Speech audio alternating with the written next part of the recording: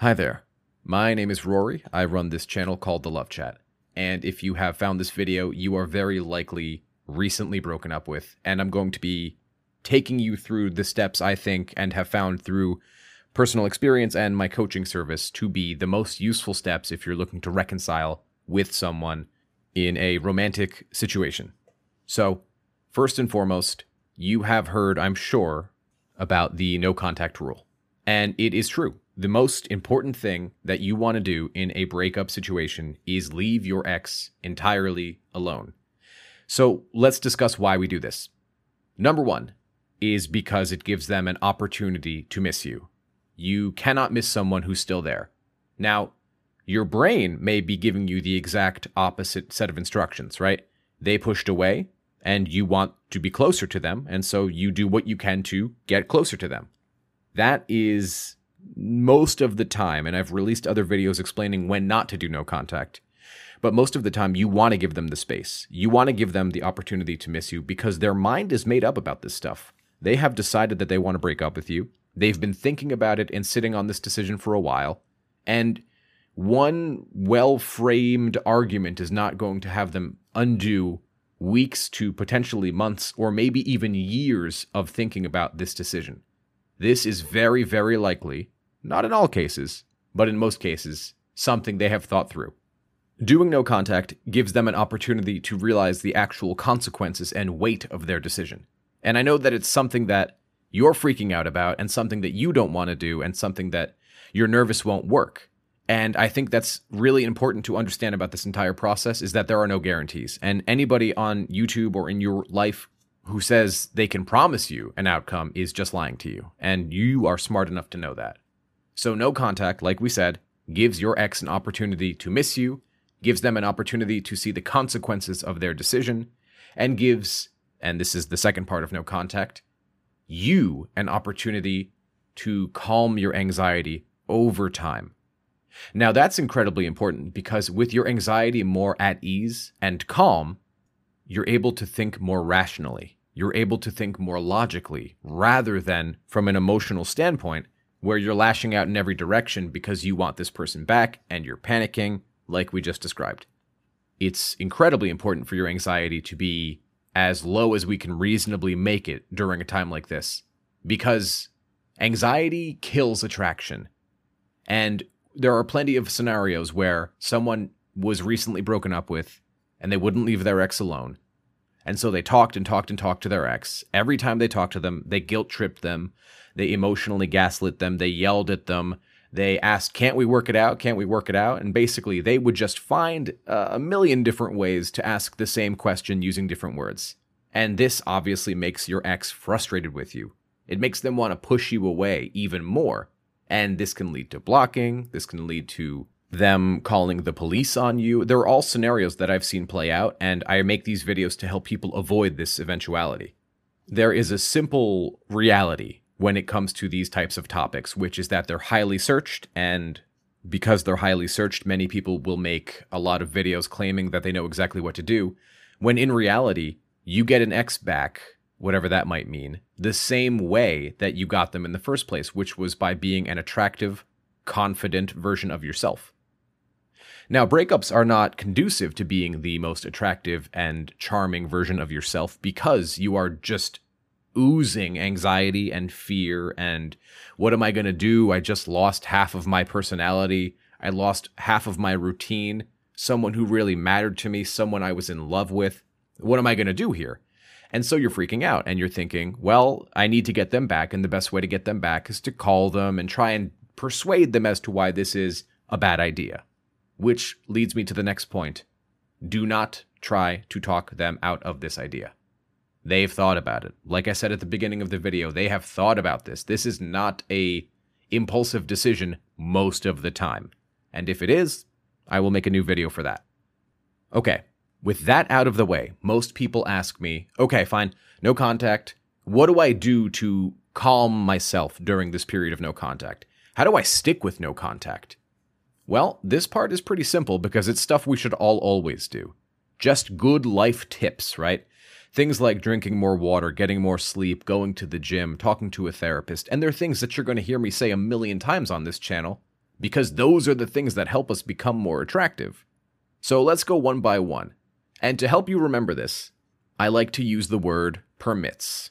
The first P stands for physical, as in physical exercise. This is incredibly important because of the amount of hormones that go through your body after exercise that very literally help you feel better. Not only that, but as you're working on your physical body, you become more confident, you become happier in that part of yourself, which is, I think we can all agree, one of the biggest things people tend to not like about themselves is how they look. And so this is improving that, and that will boost confidence. But really why we do it is because it will help your sadness. It will help your grief. So that's the physical side of this. Next is E, which stands for emotional. Now that means doing some journaling.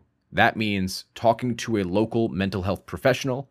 And if you need one, I've partnered with betterhelp.com/Rory, and they can provide you with a mental health counselor. Tackling the emotional side of this and allowing your anxiety, your grief, your sadness to have their say and then be encouraged to leave your body is going to be incredibly helpful because it will allow you to act from a more attractive place. The more attractive you can act, the higher your chances of a healthy reconciliation. Next is R, and that stands for recreational. In other words, what are you doing for fun?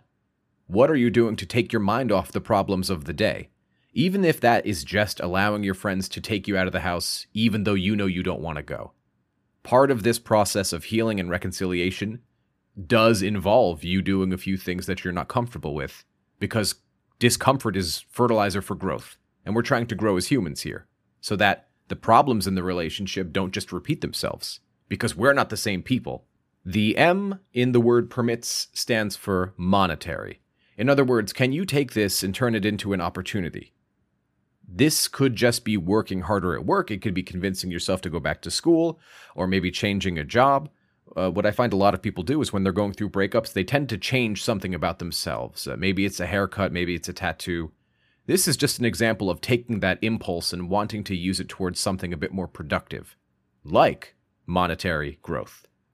Next is I. I stands for intellectual. What can you be doing right now that piques your intellectual curiosity? Can you be focusing on learning a new skill? Maybe learning how to play the guitar? Something along those lines. Even if it's something as simple as reading a new book. It's important, it gets your mind working, and it allows you to come at the relationship a second time, a different person with a different way of thinking. The T stands for travel. Now, travel is a little hard because of COVID-19 and certain restrictions monetarily speaking. But if you're able to travel the world, or even just to your next state, or even just a few miles to a new town you've never visited, this is important because it gives you perspective. It's a change in your routine and something you likely weren't doing before. Incredibly important. And the last is social. I should go out of my way to say that these are in no particular order. Social just means going out, hanging out with friends, trying new things in new situations with new people, breaking the routine and doing the personal growth. If you're listening this far, I appreciate you, and let's get into what to do if and when they reach out. And do me a favor if you've made it this far, and let me know down in the comments below, and don't forget to subscribe and hit like. So when they reach out, you can say, hey, it's great to hear from you, and I'd love to see you. When are you free? And this can be something that some people will find to be direct. So let me explain why I choose such a direct approach. The reason I go for the direct approach is because I find that it is helpful for me to know exactly where I'm at and where I stand with this other person. A lot of the time, I see people playing mind games or at least hiding their true intentions, and so I like to cut through that noise by going straight at it. Fine. If you don't want to show your hand, that's okay. I'll show mine. I'd like to see you. I am thinking about you. The main pushback I get for this point is, yeah, but isn't that just letting them know they can have me again? And the difference is that it's letting them know that there's interest, but the interest needs to be mutual for anything to proceed forward. So what this means is that you should not be interacting with them if the interest is not mutual. I do not recommend remaining friends with an ex because that will just kill your mental health and it'll skyrocket your anxiety because you're looking for romantic attention and they're looking for platonic attention. So they reach out and you tell them you'd love to see them. If they say no, you can tell them, hey, no problem. Thanks for reaching out, and give me a call if you're interested in seeing me. Because at this stage in my life, I'm only interested in romantic relationships. And this lets them know that you're only interested in engaging with them in this context, which is romance. And that while you don't hate them, you're not really interested in engaging with them platonically. And that if your mind changes, one day you can just reach out to them and just be friends. But while you're romantically yearning for them, I do not recommend that, for the reasons I mentioned earlier. If they say yes, however, go out, have a fun time, and set one date a week. And in between, you should have all of these other routines that you've been building up during that period of no contact. See, here's the beauty of doing it this way, is that it's win-win. Because either they come back, and you guys have a healthier, happier relationship, both having grown as people, and hopefully addressing the original causes for the breakup, or they don't come back, but you're better in every way, shape, and form, because you spent that time self-improving, and self-reflecting, and asking yourself how you could have done differently, and working on parts of yourself that perhaps you weren't working on before, such as your physical body or your mental health. So I'm going to leave the video here, and like I said, if you enjoyed it, let me know down in the comments below, and subscribe and hit like. My name is Rory, and you can do coaching with me personally at thelovechat.net/coaching, and I will leave that in a link down below. I believe in you, you got this, and for the next video, I'll be doing a rapid-fire question-answering video with any questions that you guys have down below. So make sure to leave me plenty of questions, and I'll get to them in tomorrow's video. Until next time.